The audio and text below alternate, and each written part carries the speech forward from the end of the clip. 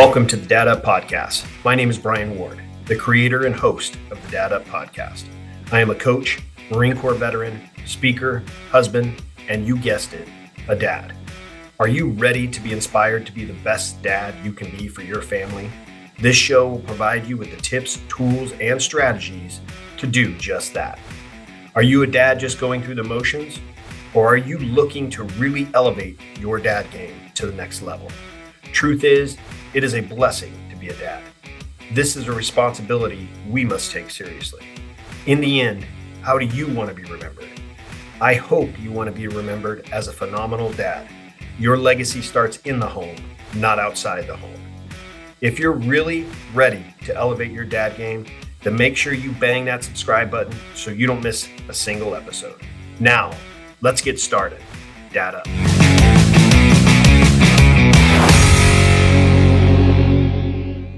Welcome to another episode of Dad Up, everyone. Thank you guys very much for joining me. I have two very special guests on my show today. I am super excited because these two people are two of one, or I should say a group of my favorite people. I just love them to death. They're just awesome. Very, very good friends of mine. I wish we lived closer, but Seth and Melanie, and Studley is their last name. Yes, that is not a pronunciation issue, nothing. It's Seth and Melanie Studley have joined me on Dad Up. I'm super excited to have you guys. Thank you guys very much for joining me. Thank you so much for having us. It's, we text back and forth and message and stuff, but like talking again, we just had you on our show too. Talking again, it's always a pleasure. So like the energy you bring, I appreciate the relationship. And same, I wish we'd live closer too. Oh man, it'd be so cool. Dinners, hanging out, that'd be awesome. Yeah, so good. Listen, for you that are watching this, I mean, these people are like, good friends of mine, and I've never met them. I just gotten to know them over the last year or so. I've just gotten to know them, and they're just phenomenal people. They're phenomenal parents. They're a phenomenal couple. They're super close and super important to each other. But more importantly, they also are super close with their kids, which is kind of the basis of my show, being a parent. But one of the things that they're really, really good at, and I think it's an important topic that needs to be discussed today, is about our relationships as couples. But before we dive into all that, I want them to kind of go through kind of a back history, you guys, kind of your experiences and how you got into the things that you're doing now, just kind of your experience for my listeners who may not know who you are. Yeah. So some background. I was born and raised in South Carolina, and I moved out to Seattle. Been here about 20 years, so I'm fairly well acclimated. I'm a licensed marriage and family therapist. Melanie and I have been married for about 18 years. We have 3 kids, and we went through some really, really tough times after the birth of our second son. We were looking to each other to kind of fill the holes that are not able to be filled by another person. We have to have that, like, whatever we're looking for, we have to fill that ourselves and like be complete and whole ourselves before we can go into a marriage. A lot of people don't realize that. They go, oh, marriage, this will be great. And then boom, a couple years later, like, wait a minute, what is this? I'm not happy. Oh, it must be your fault. Right. And we had fallen prey into that and probably should have been divorced a couple times over, honestly. And I'll let you tell your part of the story of that. Well, there's so much more to it than that. We had our first kid a few years into marriage, like 5 years in. And then we had our next kid 15 months later. And I was sitting there holding a 2-week-old, and our 1-year-old was sleeping in the crib. And Seth confessed to me that he had been lying and looking at pornography, which isn't the end of the world for some people. But in my world, it was the end of my world. And I did not know how to cope with that. We had been at the time, like, I was leading worship at our church. Seth had got a degree from a Christian university. And my whole paradigm just like crumbled at my feet as I was holding my 2-week-old. And I threw the remote at Seth. And that sort of like was the first domino of the hardest season of our marriage, where we were processing, like, how did this happen to us? Why am I falling apart? What do we do about it? And it just got so dark and so ugly. It came to the point where I gave him a black eye. And when we speak at events about this now, what I find shocking is that many women will applaud when I say that I gave him a black eye. Like, that feeling is so universal in couples that, like, oh my gosh, I wish I had done it and she actually did, which is crazy to think of. Like, that's domestic violence, right? Yeah. But that is sort of what started all of our journey of trying to heal. And in that process of trying to heal, we looked at books and resources. And again, this was 13 years ago. So that was a much different time. Podcasts were like, I don't even know if they existed then. And books were typically either super vanilla or they were for the academic population. And so everything was like, where's the book for the lady who gave her husband a black eye but doesn't actually want to divorce him? Like, where's the book for that? Because I can't find it. And so we just plodded along and went through it, and it was so hard. And when we got to like the first sort of other side, we turned back and we were able to say, whoa, we actually got through that. Mm-hmm. How did we get through that? And that's when it was sort of the idea of creating a show about it. That's why it's called Anatomy of Us. It's dissecting what happened. It's dissecting what we did to fix it and giving people tools.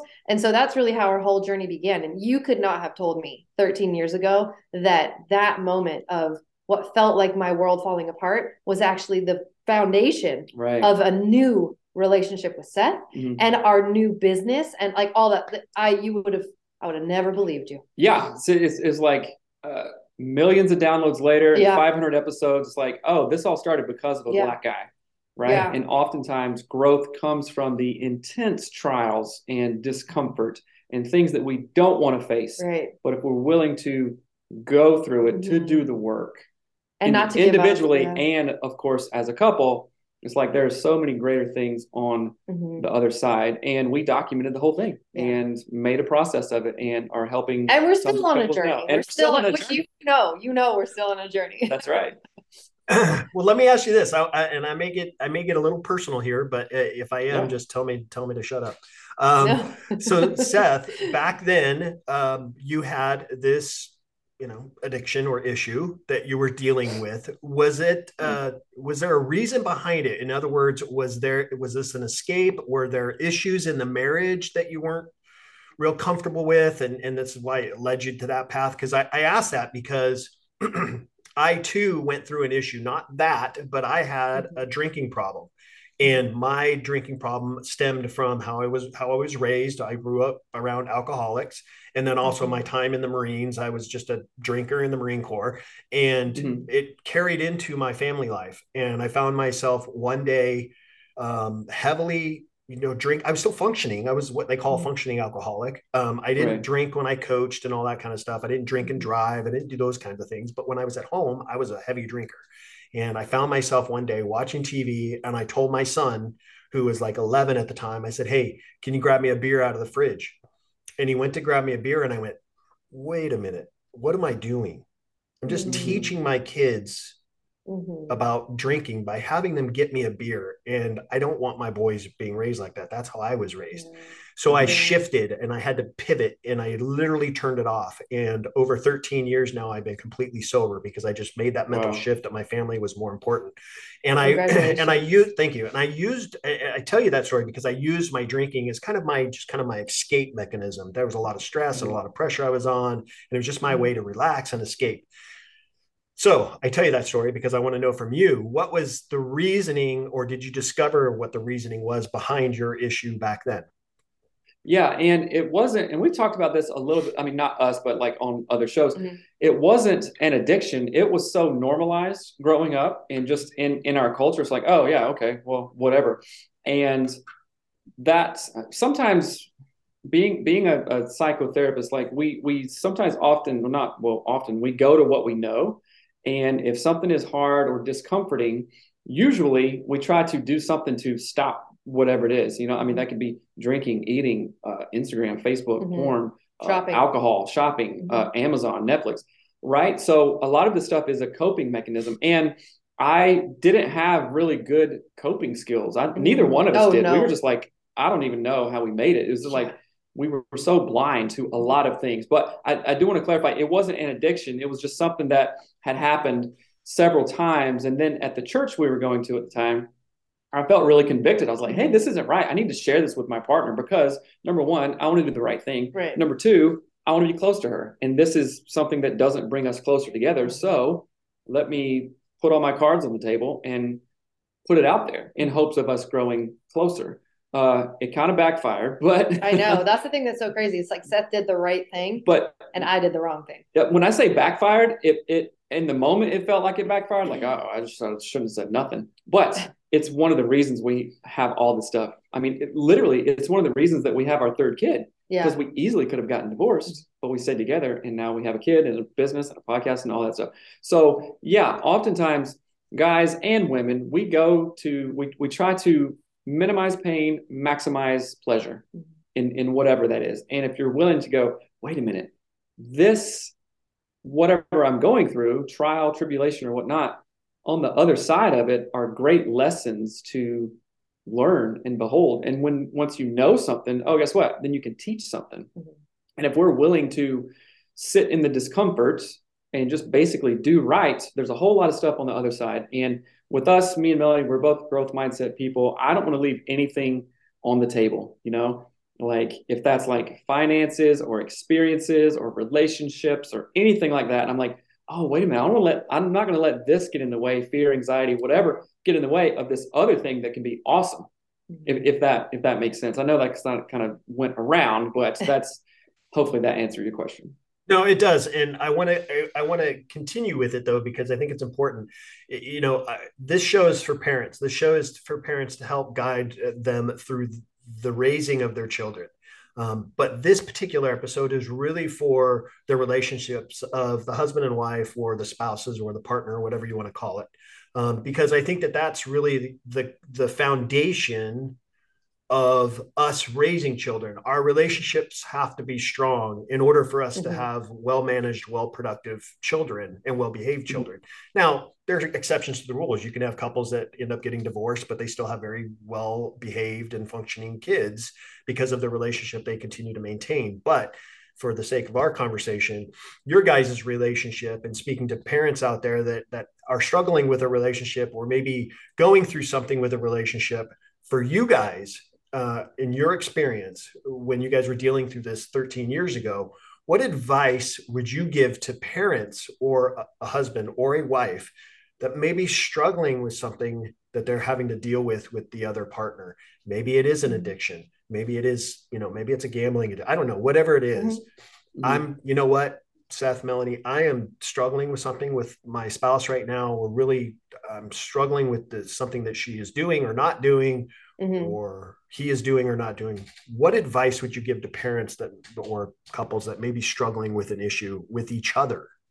I would say right out of the gate, one of the things I wish we had done sooner and with more sort of fervor is reached out for help. So we did end up going to a Christian counselor at our church.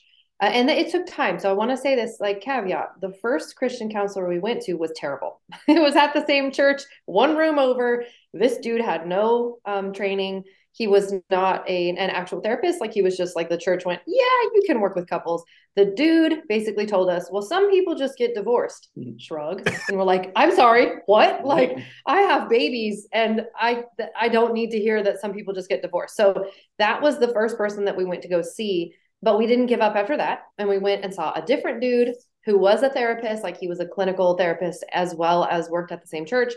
And that was a game changer. So if you're going through a season with your spouse and you've got kids of any age, the first thing I recommend is don't try to do it alone. If you could have done it on your own, you would have done it by now. That's your sign that you need someone to help you, right? So that's the first thing.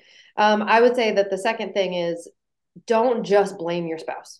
Like, you're a part of this combination here. Like, it takes two to tango. I know that sounds a little bit silly. And sometimes that's hurtful to hear if your spouse is the one who, quote, caused the problem. So that's how my behavior, when we went into this, I was like, well, Seth is the one who did the wrong thing, even though I'm the one who gave him the black eye. I thought my actions were justified. His were not. My actions were a response. His was like a choice. Right. So I don't know, right out of the gate, drop your ego at the door. And, and to piggyback on both of those things. So like, if and you came up with it, and like, okay, the two number one pieces of advice, if that makes sense. We have two number ones here, right?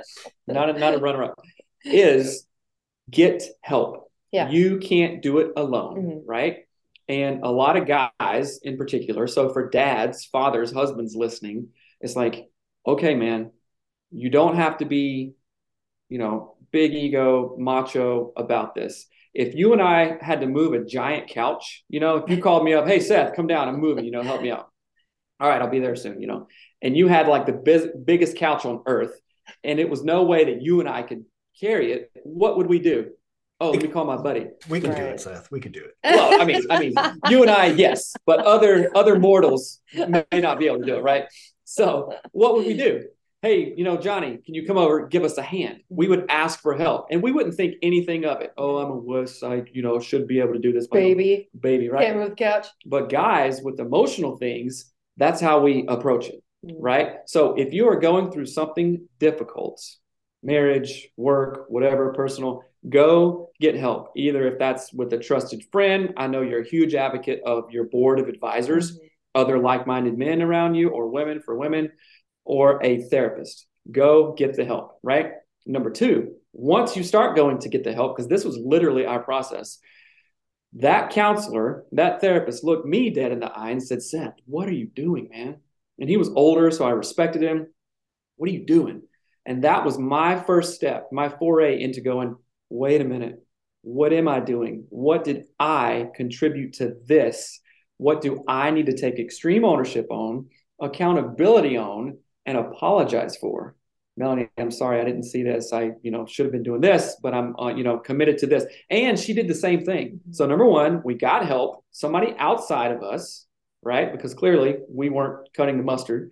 So getting help, and then individual accountability for our parts in that. That is exactly what I would say to couples. I would say, can I add one more thing? Yes. That, again, I wish someone had just said this to me earlier, is be careful. So while you're getting help, reach out to people so add this caveat, reach out to people that will actually be helpful to your marriage. Because oftentimes we go, well, I'm going through this hard thing. I'm going to talk to my mom or my sister or my friends. Now you know what I mean by that. Right. So sometimes the wrong person when you share advice, or you share your issues with the wrong person, you will get very bad advice that is very biased, very like, well, he shouldn't have done that to you. And they're never going to show you what you did wrong. So for example, I love my mom. She's never going to be like, well, Melanie, what you said was mean. She's never going to do that. She's gonna be like, Session, no, because I'm her daughter. And so be really choosy. Be more choosy than you would think you should be when you decide to talk to people about this, because some people, and these are lovely people that you might love with all your heart and soul, but they may actually poison you to your spouse. And it's so hard to see at the time, because like I said, I wanted him to be the reason that things were bad. And I was this like victim, even though I was behaving terribly. And so I was only looking for like affirmation that, yeah, he is the bad guy. You're right. And that was one thing I really wish I could go back in time and have someone say, like, not everybody, even people who love you, are going to give you advice that's true, helpful, or accurate. So be careful. Be very choosy.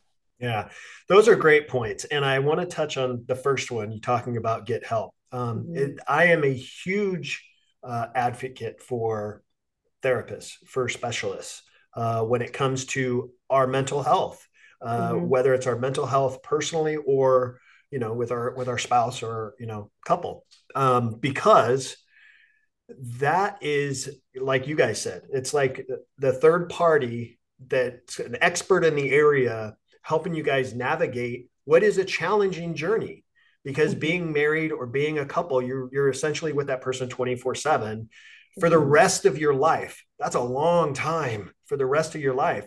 And for you guys to figure it out on your own, yeah, you could probably do it, but statistics shows that it doesn't happen. There's more couples that end up in divorce than stay committed or married. So getting that help, getting that third party. My wife and I know I've shared this with you guys before, but my wife and I see a marriage therapist. She's our coach. We call her our marriage coach, and she's a licensed therapist. And we go to her once a month. And we do that. We've been doing it now for over 3 years. And we do that because we want to make sure that, hey, we're in the thick of our relationship right now. We've gone through a lot over the years, but now we're past 25 years. We're in the thick of it. We need to make sure we're staying committed to each other. 25 years is a long time to be married. But the fact that we're committed to each other and seeing this therapist once a month and staying committed to that, regardless of the cost, because it's not cheap. So regardless of the cost, is just I recommend it. So if there are couples out there that are watching this that aren't seeing a therapist, and you're like, I don't need to see a therapist, we're fine, we're great. Well, you don't know until you do. Yeah. And oh, absolutely. For men, oh my goodness, for men, check, like you said, Melanie, check your ego at the door, because men are like, I ain't see no therapist. I could handle stuff on my own. I could lift that couch by myself, right? Right. It's not like that. It's like, dude, once you sit down with it, I look forward to going to our appointments. Yeah. We had an appointment last weekend. I'm telling you this. We had an appointment last weekend. We had several things coming up. My wife said, you know what? Maybe we should postpone this weekend, and because we got a lot of things going on this weekend, blah blah blah. And I said, no, I want to go. And she's like, oh, okay, that's fine. Now she didn't. She was like just saying it because we're really busy, and I'm like, no, I look forward to it. I want to go. She's like, okay, so we showed up. But yeah, seeing a therapist, it's just, I mean, gosh, she's our coach, and I love it. Yeah, I love we go to a therapist once a week, and I love it. It's like, so I look forward to it as well. And our therapist is rad. So and the one misconception of therapy. So I am a marriage therapist, right? And a lot of times couples come to me when the wheels are falling off. Yeah. Right. But it's the wise couples. And I'm not saying that other couples are dumb or anything like that, but wise, intentional couples get that maintenance or keep that maintenance going, like you guys, once a month. And that is what we're doing now, because sometimes when you're sitting in the therapist office, it's a different environment. You're calm. The conversation is facilitated. You can begin and start to think about things that we were on a client call this morning, and I was like, sometimes these past hurts or whatever, or just things that kind of like rub you the wrong way. It could be years ago. It's like having an open window on your computer. And over time, especially over 25 years, we've been married 18 years. That's a lot of open windows that we may have forgotten about, right? And what happens to your computer when you have 1,000 open windows? It runs slow. Why is this thing going slow? What's the deal? It had more horsepower, 5 years ago. What's the up? And so what we begin to do in therapy, even things that you haven't thought about, you're beginning to go in and close those windows. And it doesn't mean that your marriage is doomed or messed up or you're so crazy or whatnot. Right. It's like putting new spark plugs in a car, kind of thing. It's like, all right, my fuel mileage is way better and it's a little peppier. We don't shame maintenance of any other form except for relational maintenance. Like you wouldn't shame someone for putting new siding on their house or a new roof. Or like, well, it's leaking. It's causing damage in the rest of our home. You wouldn't be like, oh, weakling, putting on a new roof. Get over it. Like that marriage is about the only place, or personal health is about the only place that we shame maintenance. No, exactly. And that's one of the reasons why I love our coach, because I think, listen, when we're out of shape and we're going to go to the gym, we're going to hire a trainer to show us what we need to do, show us the foods we need to eat, show us how to work out. When we're feeling sick, when we're not healthy, we'll go to the doctor to give us medication to help take care of us. Pro athletes have coaches. Yes, athletes, they're paid. They're already an expert in their field. Yet they have Tiger Woods has a golf coach that he works with constantly. So those are just examples. Why not? And this is the same reason why I have a board of directors. Why not have a coach for our marriage? Why not? I mean, coaching. Yeah. Oh, sorry. I'm all no. I was just going to say that, like you said, Seth. Too many people come to you when their problems are massive, and then it's like this battle to get them back to a healthy relationship. But imagine you're driving down the road and you don't take care of your car and the transmission falls out. Now it's going to be really expensive to fix. But if you kept the maintenance up over time, your car is going to continue to run fine, and it's going to continue to run longer. It's the same thing with our relationship. Absolutely. So with our coaching business, high performance marriage coaching, we've had a ton of couples come through, and the couples that come to us when the wheels are falling off, there's more work to do. So much more work. But the couples that come to us and go, oh, wait a minute, things are pretty good. We just want to like level it up and be shown our blind spots and all that stuff. It seems like those clients just open up, like flower up. It's like, okay, full throttle, no red lights. They just go, right? And it's a different dynamic. And I'm not saying like, oh, those couples are wiser or whatnot. We're all where we are. But it is wise, just like anything in life. Oh, my computer, time to, clean it up or empty the garbage or whatnot, or like spring clean here. it's not, until like the garbage is overflowing and it's gross when you do something. No, that's not how we treat it.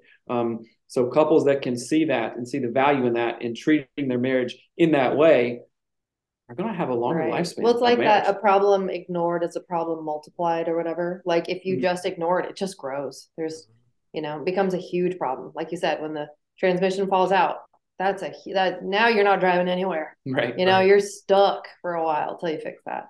Yeah. We just, at our last session, one of the things that we ask, because we really, sometimes we go into sessions, we don't have anything to talk about because, she'll just ask us, how are you guys doing? What went on this last month, blah, blah, blah. But this last session, I said, I want to know from you, and it was really cool what she told us to do. We never even thought of it, but I said, I want to know, because we're coming into, this season where we're coming into the new year, all that kind of stuff. What things should we be doing as a couple? Because right now we're seeing you, that's helping us, and we're also reading at night. So my wife and I read in a marriage book that we read. We both have a copy, and we read it together for a half an hour. She reads while I read, and for that half an hour we read, and then for the next half an hour we sit and talk about what we just read, and we share it. Cool. So we do that every single night. And so I said, besides those two things, what else should we be doing to help strengthen, or like you said, Seth, help level up our marriage? And she said, well, I want to know what your guys' routines are. So in the morning, when you guys wake up, do the first thing you guys do is kiss each other, or do you guys go about getting ready for the day? And I said, no, we get ready for the day. She's like, okay, first thing in the morning, regardless of morning breath or not, give each other a kiss. Very first thing, don't do anything else. Very first thing, you give each other a kiss. And right before you go to bed, when you guys are getting into bed at night, give each other a kiss. That's the first two things I want you guys to do to help you level up. The next thing is, she said, I recommend this, and you guys probably would recommend this as well, but she said, how about asking each other specific questions at night before you go to bed? Or talking, like asking something unusual, just kind of a frame of like a few questions. So my wife and I came up with saying something that we appreciate about them before we go to bed. So that finishes our day with a good positive note for our relationship. So we'll say something, I'll say something to her, what I appreciate. And it can't be the same thing. It has to be something different. What I appreciate about her, even if it was for that day, something that I appreciate about her, and she'll say something that she appreciates about me. I think those are two things, between the giving each other a kiss and saying those things at night. Are super cool. So I want to know from you guys. Because you guys have busy lives. You guys are running a business. You guys are running a podcast. You guys are running around with the kids. You guys are dealing with snow, all that kind of stuff. I want to know from you guys, what is your guys' rituals as a couple to help the relationship stay strong? Well, okay. We have a couple, and maybe you're thinking about what I'm thinking about. I'm probably thinking what you're thinking. All right. What are you thinking? You go first. Well, it immediately makes me think of, it's gonna feel like a story for a hot second here. But I created what's called the Power Couple Planner. And I created this actually for a client initially. And then I was like, oh snap, this is amazing, and we're gonna do it. And basically it's like you're looking at a week at a time, and it's a planner for couples to prioritize your marriage. That's all it is. Now, the planner itself has a bunch of extra stuff in it, like conversation starters and date night ideas and whatever. But really, at the end of the day, it's about systems for success. So you mentioned that like professional athletes have coaches. They also have plays that they run, practice that they do, and systems that they follow. Talk about plays. All the plays, right? Right.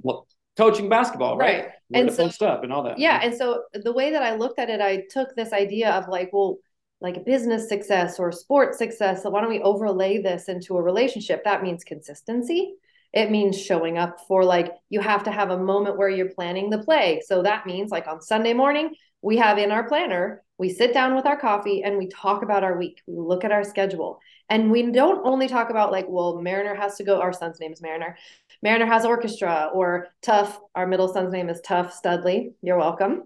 So Tough has, he wants to go to the skate camp in Tacoma. So we go and we talk through our day, the logistics of our week, but then we plan, like capital P, plan. We're going to sit and snuggle on the couch on Tuesday. We're going to go get sushi on Friday. We're going to take a walk at the church on Wednesday. Like, we plan in all of these connecting moments, because if we don't, so like what, if you fail to plan, you plan to fail, that idea. if we don't schedule these things in, nobody's going to do it for us. And they just won't happen because we've got 3 children, 2 dogs, the one that's pregnant. We're going to have puppies in February. Like, life is busy. Things just go. And if you don't plan these things, they will not happen. Now, was that easy to create and to implement? And are we perfect at it? No. It takes time because it's like really clunky at first. And it feels really like, kind of feels lame. Like, what? I'm going to plan my, like it just feels kind of dumb, but it's so powerful. We also plan intimacy. So like it's in our planner on our schedule, the nights that we're going to be intimate. So that is huge for couples because there's often this dance of, well, I'm not going to say anything unless he says something. And then he's like, well, she hasn't said anything, so I won't. And so there can be, people will fall into the streaks of never having sex because it's never on anyone's radar. No one knows how to talk about it. So that is my answer. My answer is the Power Couple Planner, which will be coming out soon. Which is great. And that has everything about intentionality on it, let's being on the same page, all this stuff. But it actually wasn't what I was going to say to Brian's question. We have another thing that we created called PIGS. Oh, yeah. And this is something, so PIGS is an acronym. It stands for prayer, intention, gratitude, goals, and service. We spell it wrong. It has 2 G's. It has 2 G's, right? But this is a practice that we just came upon. We're like, well, wait a minute. Okay, let's continue to be intentional around this. And of course, in our relationship, that prayer time is important, right? It's important to us individually. And of course, it's strengthening and covering and important to us as a couple. So this is a daily routine that we do. So we open with prayer. Sometimes Melanie prays. I think most of the time I pray. And then we share our intentions for the relationship. Today, I intend to be an attentive, listening husband. And your intentions are like how you want to show up for the relationship, not what you want to do that day, but like I intend on, and it's always based on what you struggle in or what your partner has said they need more of from you. So like, I know that I struggled to be kind of soft and gentle with Seth. And so my intention today might be like, I intend to be more loving and like physically affectionate to you. That might be my intention for the day. So that's the intention for the day. Next, goals. Okay. Goals and intentions sometimes can overlap, but your goal is the larger picture. Like, what are you doing? Right? Like, okay, my goal is to continue to show up and be intentional like this. So we have less fights, more connection, more fun times, right? And it can be like to mow the lawn. Like it can be actual goals. Yeah, to a degree. And then, of course, gratitude. Like you said that you do with your wife. What is one thing that you did today or last night that you appreciate? You know, Melanie, I appreciate how you always show up for the kids. You're a really good mom. You show up, right? I appreciate your guacamole you made last night. It was delicious. It was some good. It was fresh, right? Just little things like that, right? And that feels good. You know, like everybody listening likes to get some sort of accolade or like compliment from their partner, from their spouse, no matter how bad or good your marriage is. So, and then that's gratitude and whatever goals, and then service. Hey, Melanie, how can I show you love today? In your love language, I don't care what it is. Hey, Seth, I would really appreciate it if you mop the floors today. Okay. I would never ask you to do that. I don't even mop the floors. Whatever. That's just an example. But that is an act of service. Hey, Melanie, can you get XYZ from the grocery store on your way home so I can make this guacamole or whatever, you know? And, guess what? Doing that day in, day out, it becomes part of our routine. Just like your therapist said, hey, what is your routine? What do you guys got going on? And that is a time where we can set aside that time, be intentional about it, and rely on that time too. And I'm going all the way back to one of your opening statements, like, okay, why is it important for couples to be on the same page? And how does that have implications in the family? Guess what? If we are on the right page, if we're connecting emotional intimacy, physical intimacy, spiritual intimacy, all these things, guess what? Guess who benefits from that? Yeah. Your kids. Massively. In a zillion ways. I mean, all the research shows. And kids can join you in PIGS too. That's awesome. Which is pretty cool too. Like research bears out like, okay, more is caught than taught, right? So if my sons see their dad praying with his wife, what might they do? You know, oh, that's important. Okay, I see that. You know, and same thing with our daughter. Oh, okay. Mom just thanked dad for, I don't know, being a good dad or showing up or something. Oh, that's cool. So more is caught than taught, right? So as we are laying that groundwork and being intentional for our own relationship, it just goes, okay, now it has exponential effects outwards to all kinds of stuff, mainly the kids. Because if a kid feels safe, seen, soothed, and secure by their primary caregivers, me and mom, guess how they're going to interact with the world? Oh, they're going to, whoops, somebody's calling me. They're going to show up, right? They're going to be secure. They're going to take appropriate risks. They're going to show love to their brothers and sisters and whatnot, right? So it just has, it has so many effects. And like all the research talks about, like, a stable household, a stable mom and dad relationship is so beneficial in so many areas. And again, not saying that divorced parents, if you come from a divorced family, that you don't or can't have that, but it is different, if you know what I mean. No, that's awesome. And I love that pigs. That's awesome. So, hey kids, we're gonna be pigs today. So that's very cool. But I want to touch on what Melanie talked about, the scheduling thing, because that's really important, because we are so attuned to putting things on our schedule, like meetings or the podcast episodes, or, I have to call this person today, or I have to go to the doctor and do this today. So you put that stuff on your schedule, but no one ever thinks about putting their couple time on their schedule. My wife and I, you guys do it on Sunday morning. We do it Sunday evening. We sit down, we'll be watching TV or whatever, but we'll say, okay, what do you have going on this week? What do I have going on this week? And then we, correlate our schedules to make sure, and we plan our family time. All that kind of stuff is all scheduled and on our schedule, because as you said, if it's not on your schedule, it will get pushed to the back burner and it will get completely forgotten. Now, we know that there are things that happen throughout the day that just throw a wrench into our schedule and it just messes it all up. That does happen. But the chance, if it's on your schedule, there's a better chance of things happening, things getting done.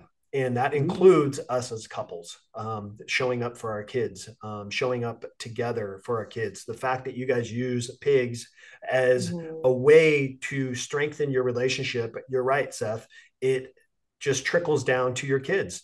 You're showing your sons, hey, this is how a lady should be treated. Whether it's my wife or my girlfriend or another person, this is how a lady should be treated. And you're showing your daughter, this is how men should be respected and treated. So that is super important, that you guys are showing that to your kids and they're getting involved with that. I think that's great. So A+ for that. Yeah, absolutely.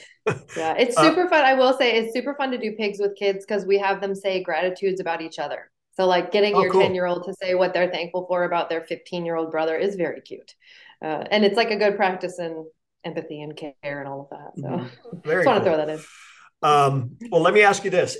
So, all right, you guys have the perfect relationship. You guys are just, everything's great because you guys are so in tune with each other and you got a perfect family, Okay. So what's wrong with Seth and Melanie? What are you guys, what challenges are you guys facing right now as a couple that you guys are having to navigate through? Well, first off, nobody's perfect, right? And everybody has stuff. And maybe you run into this, like, okay, you have a show, we have a show. There's sometimes a pressure to feel like, oh, well, I can't talk about that because I'm a therapist and we have a marriage show, or like you're a coach and this, you're talking about being the best dad ever. But I have found that when we have shared our struggles, that's when people go, oh, yep, I can relate to that. Yep. Helps I can us relate too. to that. It normalizes it. And I heard this term a while back, and I don't know who created it, but there's this thing called the power of going second. And we, like folks who have shows, yourself included, us and others, give listeners the gift of going second. So if I come on the show and go, hey guys, what's up? I'm a licensed marriage family therapist, all this stuff. We have a show. And you know what? I freaking blew it last night. I went off on Melanie and, said she was just like her mom, or called her names and this and that and that. And I need to own that. I don't know. I mean, maybe I was stressed, something that I hadn't dealt with in the past. It came up, and sorry guys, sorry Melanie, but yeah, I blew it. So that gives other listeners the gift of going second. Like, whoa, okay, he just talked about it. And he said, this is how he gets through stuff like this, maybe I'll try that. Mm-hmm. Maybe I will go to therapy because my wife's been asking me for 100 years and I haven't. Well, maybe this, okay, maybe I will. I'll try it out. You know, so it's like that little thing. We never know what we say or sometimes don't say that can have an impact on people. So saying all that, it's like, yeah, we're not perfect. And the thing, okay, let me see. I know what it is. Okay, go. Well, it's actually the reason I reached out to you, which I love. I just love that this is a part of our journey, like as friends. So we went to Mars Hill Church. So this is going to back up a bit. We went to Mars Hill Church out in Seattle. It was like Seattle's first mega church. Mark Driscoll was the leader of it. We went there for 10 years and it was awesome. There was lots of like goofy things in the church itself, but the church community that we were in was a huge part of our very first years of our marriage. Like that's where when we first started dating, we started going to Mars Hill. So it was in our relationship from day one. God was and church was. And then if you're familiar with the story of Mars Hill Church and Mark Driscoll, it fell apart in 2014, I think. And so the church actually just like exploded in this really terrible way where because it had such a big draw, it had people from all over Washington. So we used to drive from Olympia all the way to Seattle, which is like an hour and a half. That we would drive 1.5 hours one way to go to church when we were first married. And so that meant we didn't have a local community. Our local community was actually like our church community was made up of people driving in from all these different areas. And when the church fell apart, we lost that community, that church community. And at first we couldn't see that there would be an impact from that. And we kind of tried to go to different churches. We sort of church hopped for a while, but we never found anything. Also, there was trauma from that. There was trauma from like, we trusted a person who, you know, like the leader of our church, we trusted Mark to be a good teacher, a good man, a blah, blah, blah. And then all of a sudden, all that rug was pulled out from beneath us. And so right now, what we're walking through 8 years later is, wait a second, not having a church community, a consistent church community for that long has actually caused like a void of how to navigate faith as a couple, how to navigate faith with teenagers now. Because at the time our kids were little. And at the time we just popped them into Sunday school and no big deal. But now they've been out of that. And so for us right now, I would say the real challenge, I don't know if it's a challenge, but what's ahead of us is reintegrating God into our marriage in a different way. Even though you just heard us say we pray all the time, right? But reintroducing and reintegrating God into our parenting, because our kids are not acclimated to church life. Reintroducing faithful, like biblical leadership for Seth, like as a man. What does it look like? What does it look like when you're married to a really strong woman who has really strong opinions? How do you still lead biblically as a man? How do you follow as a wife? Like that's what we're working through right now. And there's like a lot more layers to it than that. And there's some healing through that as well. But and not to be all churchy or anything like that. We're not that way. We just do. Listen, I love Joyce Meyer. I think I'm churchy. That's fine. But in our show and in our coaching and stuff like that, we go, okay, there is an aspect to spirituality that is very important. Right. And when I say spirituality, that's like everybody has a different one or whatever. We're not pushing anything in that way. But for us, being very steeped in that and then going away from it and now coming back has been like a real growth process. Like, okay, how do I navigate this differently now? Because it's still very, very important. And then, of course, that has implications in other stuff. It's like, oh, how am I leading myself? What is important to me in my routine, in my zone of genius and all the other stuff that goes along with that? And, oh, guess what? Reaching out to you, talking to other men and women that we respect, and then also going back to the therapist. Yeah. Because we couldn't do it alone. Who in the world would want to like do stuff alone? Because usually it's much more difficult. You burn yourself out and sometimes you don't even have success in it. Yeah. Whereas like, okay, you reach out, you talk to people, you share your story, and then they can help. And of course you can help them in turn. It's like a, reciprocal relationship. So that is one of the things that we have been navigating now. Of course, I quit full-time therapy about 2 years ago to do podcasting and coaching full-time. And of course, that was a big transition because I had worked out of the home for like probably like 15 years or so. And then, okay, what does that look like? And being a business owner while still being a husband, a father, and then of course taking care of myself, doing activities that like feed me, talking to other guys, exercise, routine, stuff like that. So, and I will add one additional thing there is the parenting part. Like we're having to navigate, our family of origin differences. So where I was raised, where Seth was raised, the differences in those families, and then how we parent as our kids become teenagers and young adults. That's a pretty big season of their life. And that's another area where we're like actively working on figuring out how to do that well, because there aren't a lot of guides there either. Mm-hmm. Okay. So I want to be cautious with my words.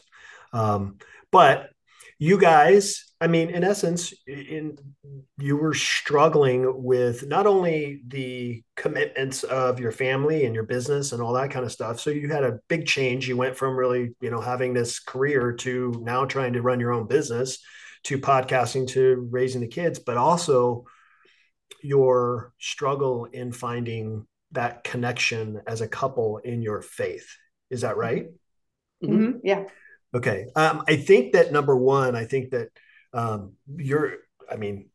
as I told you, Melanie, this is not something to be surprised by. This happens to a lot of us. It's happened to me. I've come across times in my life where there's been a lot of things going on, and I just felt like, and you're right. This isn't a churchy, podcast, but for me, I'm big in my faith. I believe in my Heavenly Father. I'm committed to my Heavenly Father, and I try to live my life by His rule, by His guidance. And there have been many times that I've lost my connection with the Lord, and I've gone through weeks of asking, Lord, I'm looking for you, and you're not answering me. I'm starting to lose my trust in you because you're not answering me. I'm not getting the answer I'm looking for, or I'm not getting any answer. And that's not unusual.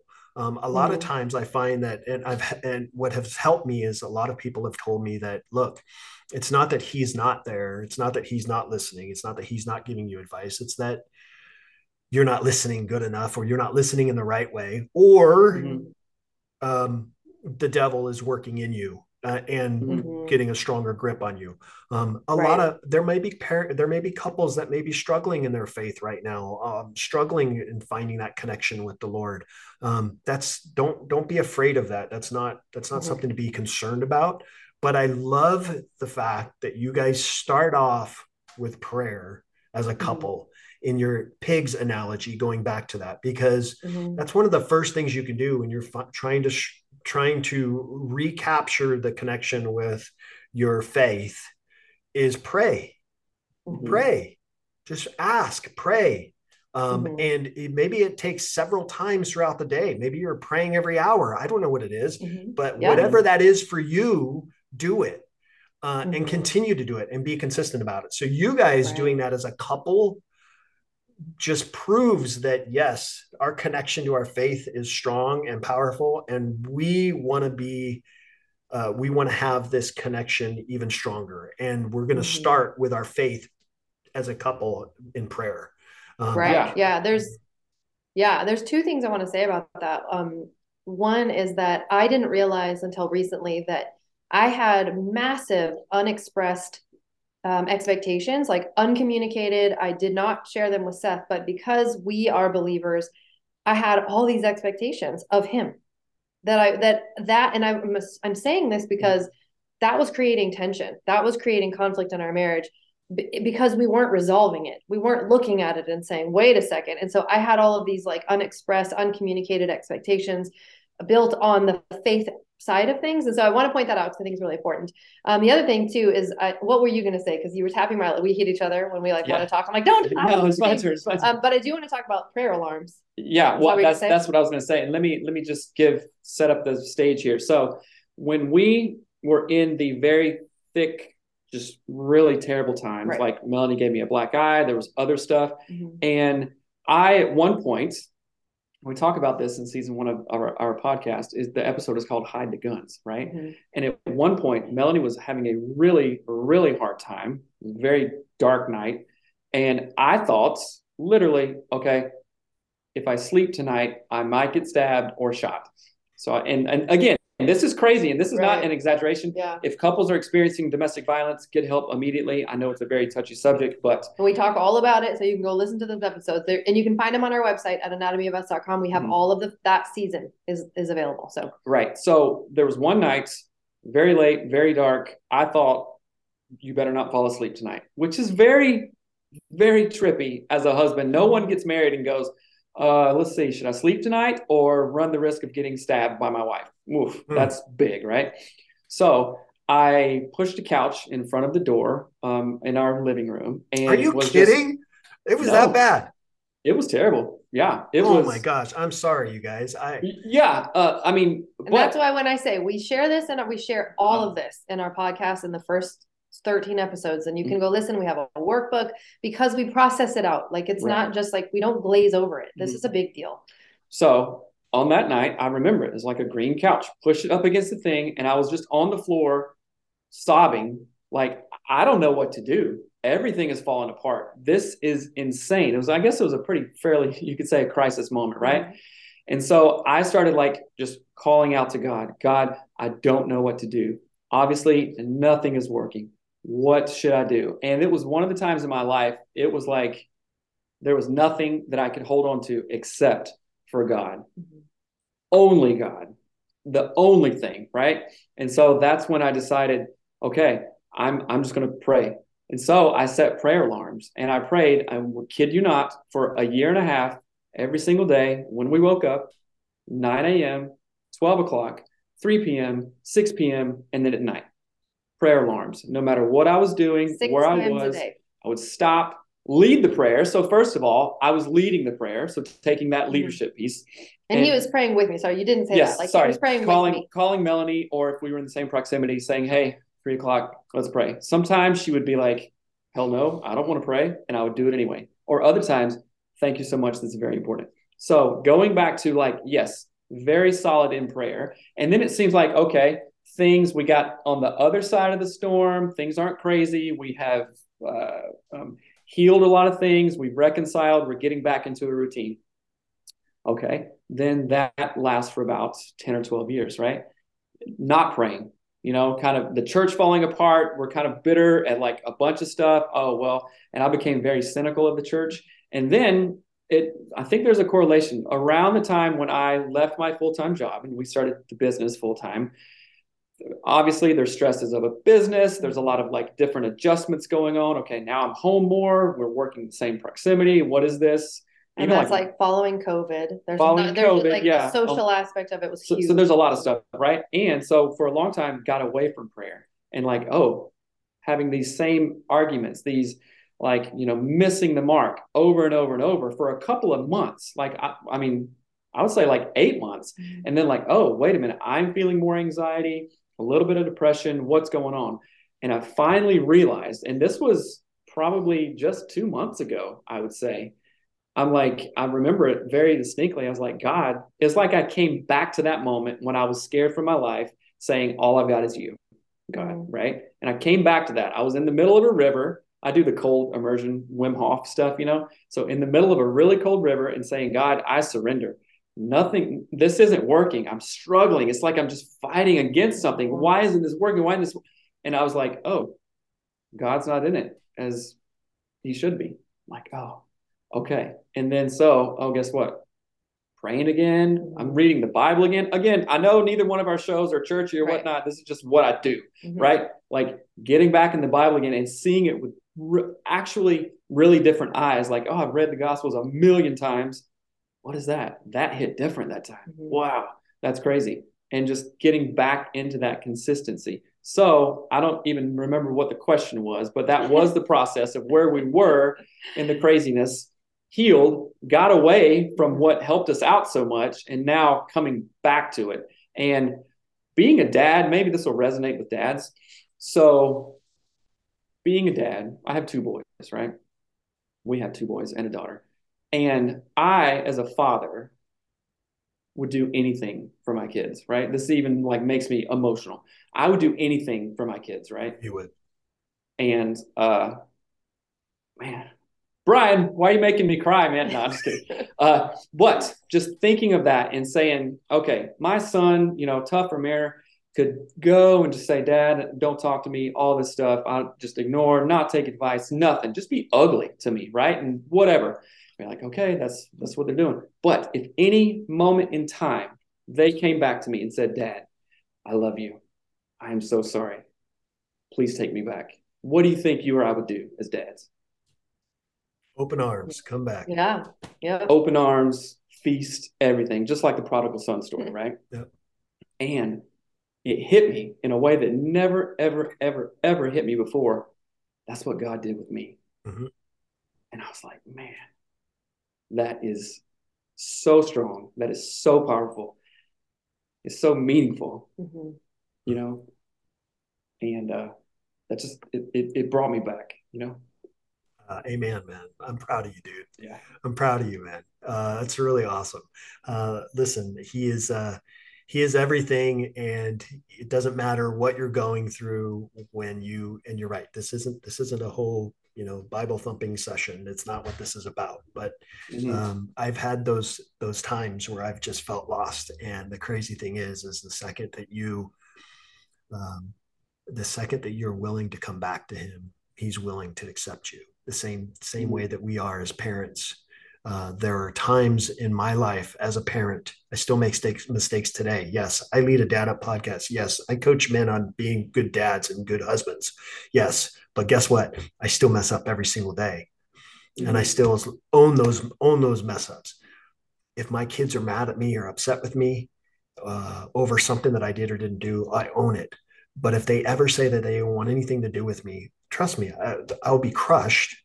But the second that they go, you know what, Dad, I shouldn't have said that. My son and I have had those instances where he said, he has said some things to me that I'm just shocked. Like, I cannot believe you just said that to me. Like, if you were like a stranger, a grown man outside my house right now, I would throttle you for what you just said to me, that kind of thing. Like, I cannot believe you just talked to me that way. And he's come back to me and said, I was wrong. I shouldn't have talked to you that way. And of course, I'm not going to be like, well, too late, buddy. Right. You can pack your bags, man. No, I would never do that. And you wouldn't either. We don't do that as parents, and our Heavenly Father is not going to do that to us. So I'm glad that you shared that, Seth. And when Melanie, just for those of you that are watching or listening, they have had their times where they've struggled with their faith, and Seth especially. And Melanie reached out to me and asked for some advice on what she could do as a wife to help guide him in getting reconnected with his faith. And I'm not the expert, but I just gave her experiences and what I have gone through and the things that I did that helped me, in hopes that it helped him. And Seth, I want you to know, anytime that you struggling with anything, because I look at you as a dear friend, that you got my number, that you can always reach out to me day or night, and I'll do what I can to help you. But I'm proud of the journey that you've been on, the journey that you've gone through, the challenges, the ups and downs. I'm proud of it all because it's made you who you are. You're the man, you're the husband, you're the dad that you should be. And God has you right where he wants you. And you're doing the things for him the way that he designed. And the same thing with you, Melanie. You're a phenomenal wife and spouse and leader for women. And God has you right where he wants you. So you guys continue doing the things that you're doing. I'm really grateful for our friendship and our conversation today. I love you both dearly. Like I said in the beginning, I wish we lived closer because I look at you two as really good friends of mine.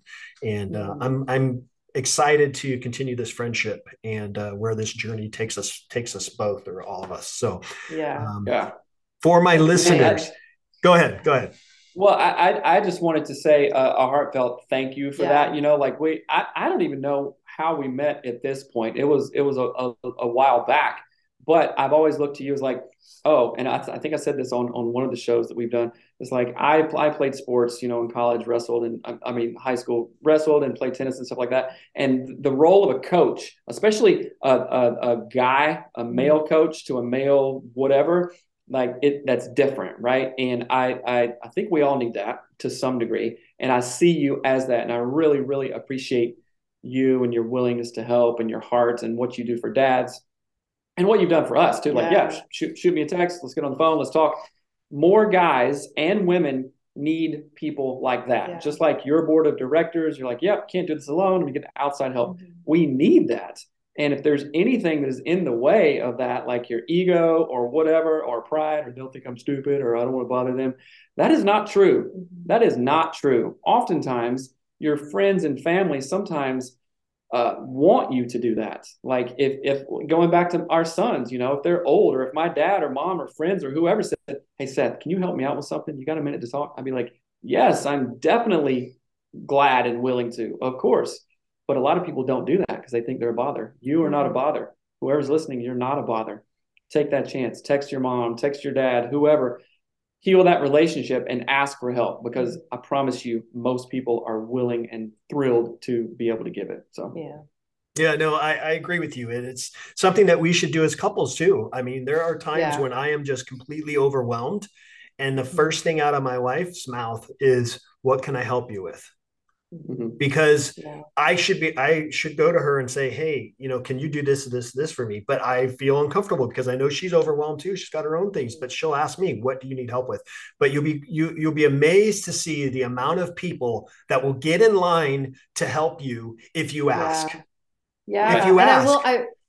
I want to say too, I reached out to a lot of people, you included, during this time, because I was like, I am not the person to help Seth, but I don't know how to reach him. And I could see that something was going on, and I knew that it was a big deal. So I reached out to you. I reached out to like maybe 3 other men. Mm-hmm. And the coolest thing is that almost all of them were like, I have been praying for him. I have been praying for you guys. So even I hadn't reached out yet, you were already on their minds.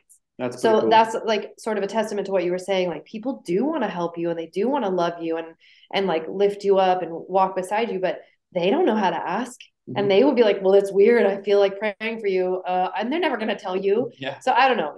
That was just so powerful. It's community. We are designed for community, and we do need coaches and friends and all of that stuff. So no, I do try to reach out. I reach out to one person every single day that, I haven't talked to in a while, just to say hi and check in. But there are times many times that I've gone through my days where somebody will just pop into my mind. Mm-hmm. And I don't think, why did they pop into my mind? I think, okay, they popped into my mind for a reason. Maybe I should just reach out. And with technology, it's made it so much easier to just send a text and go, hey, you popped into my mind today. Just want to check on you and say hi and see how you're doing. If there's anything I could do for you, let me know. So I do that a lot. But the fact that you reached out for somebody for help just shows that, hey, it's okay to be vulnerable in times of stress and need. It's okay to show weakness. Men say, oh, we shouldn't show our weakness. We're tough. We can handle it. No, that's not true. It's okay to show weakness, because it shows who your true character really, really is. And the fact that you guys did that is awesome. And it's just a testament to you guys as a couple. You guys are awesome. So if you guys are struggling out there, watching, listening to this, struggling with something, and you need help in an area, maybe it's just something simple around the house that you just need your spouse to help you with, or your kids can help you. My 2 sons are older. They help out us all the time when they have to run errands, or we tell them to run errands or whatever for us because we're too busy. But if you're struggling with something and you need help in an area, ask, because you'll be amazed at how many people would be willing to get in line to help. And if you ever need any help from me, you can send me a message. I don't respond to weird DMs. I do not respond to weird DMs. But if you're really truly in need and have a question, send me a question, and you can send Melanie and Seth a question as well. But you guys are awesome. I really do love our conversations, and we've spoken a few times, and I just love our friendship. So what I want to ask you guys, likewise, for my listeners, viewers who may not know who you are or how to look you guys up, where to find you, all that kind of stuff, let's hit them with where they can go to get all that information. Mm-hmm. Yeah, absolutely. So you can find everything on anatomyofus.com. Instagram, it's Anatomy of Marriage. It's kind of two names. We started out as AOM, now we're Anatomy of Us. TikTok, Anatomy of Marriage, Facebook. And also, if people have questions, email us at hello@anatomyofus.com. We also do, of course, high performance marriage coaching for couples who are ready to make that investment and really level up and work on stuff, their blind spots, stuff like that. High performance marriage coaching, which you can find on our website. We also do masterminds. Melanie has a women's mastermind called Women's Group Coaching. It's amazing. And those are some powerhouse ladies. Yeah. It's pretty awesome. And then I also do a husband's mastermind called Badass Husband. And we work on 5 core areas: body, bank, brain, beliefs, and board. And we're all trying to level up in each way. And we're doing that with a group of men and women, of course. So yeah, anatomyofus.com. For everything. Awesome. Yeah. Well, that's awesome. Thank you guys, Seth, Melanie. Thank you guys very much for joining me on an episode of Dad Up. Obviously, like I said in the beginning, Seth has been on my show before, but I've never had you guys on together. And I thought that this was just an important topic for us as parents to level up our relationship as a couple, because it only helps our children. So I appreciate all your guys' advice and tips and tools and strategies and all that kind of stuff. I do hope people check out what you guys are doing. So thank you guys very much again. I appreciate it. Thank you. Thank you so much, man. This has been a great conversation. Really appreciate it. Awesome. Well, thank you guys very much for joining me on another episode of Dad Up. Thank you again to my good friends Seth and Melanie Studley. Yes, that is their last name, Studley. So make sure you guys are checking out what they're doing. If you guys have questions, need help, need guidance, need advice just in your relationship, maybe it is for you personally, reach out to them, because they are more than willing to help you out. I promise they will love to speak with you, chat with you, whatever you need. And make sure you guys are checking out their podcast as well. Make sure you guys are subscribing to it. And as always, make sure you guys subscribe to my podcast so you don't miss any of the awesome guests I have on each and every week.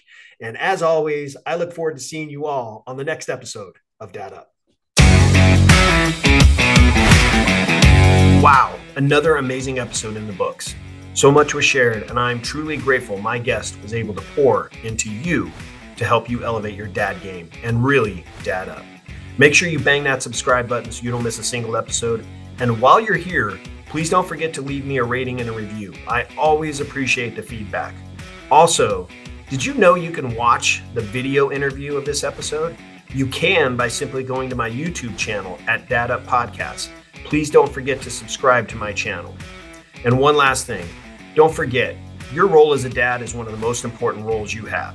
So if you need a little help or have questions, don't hesitate to reach out to me on my website at daduptribe.com or at my Instagram page at Dad Up Podcast. Until next time, everyone, Dad Up.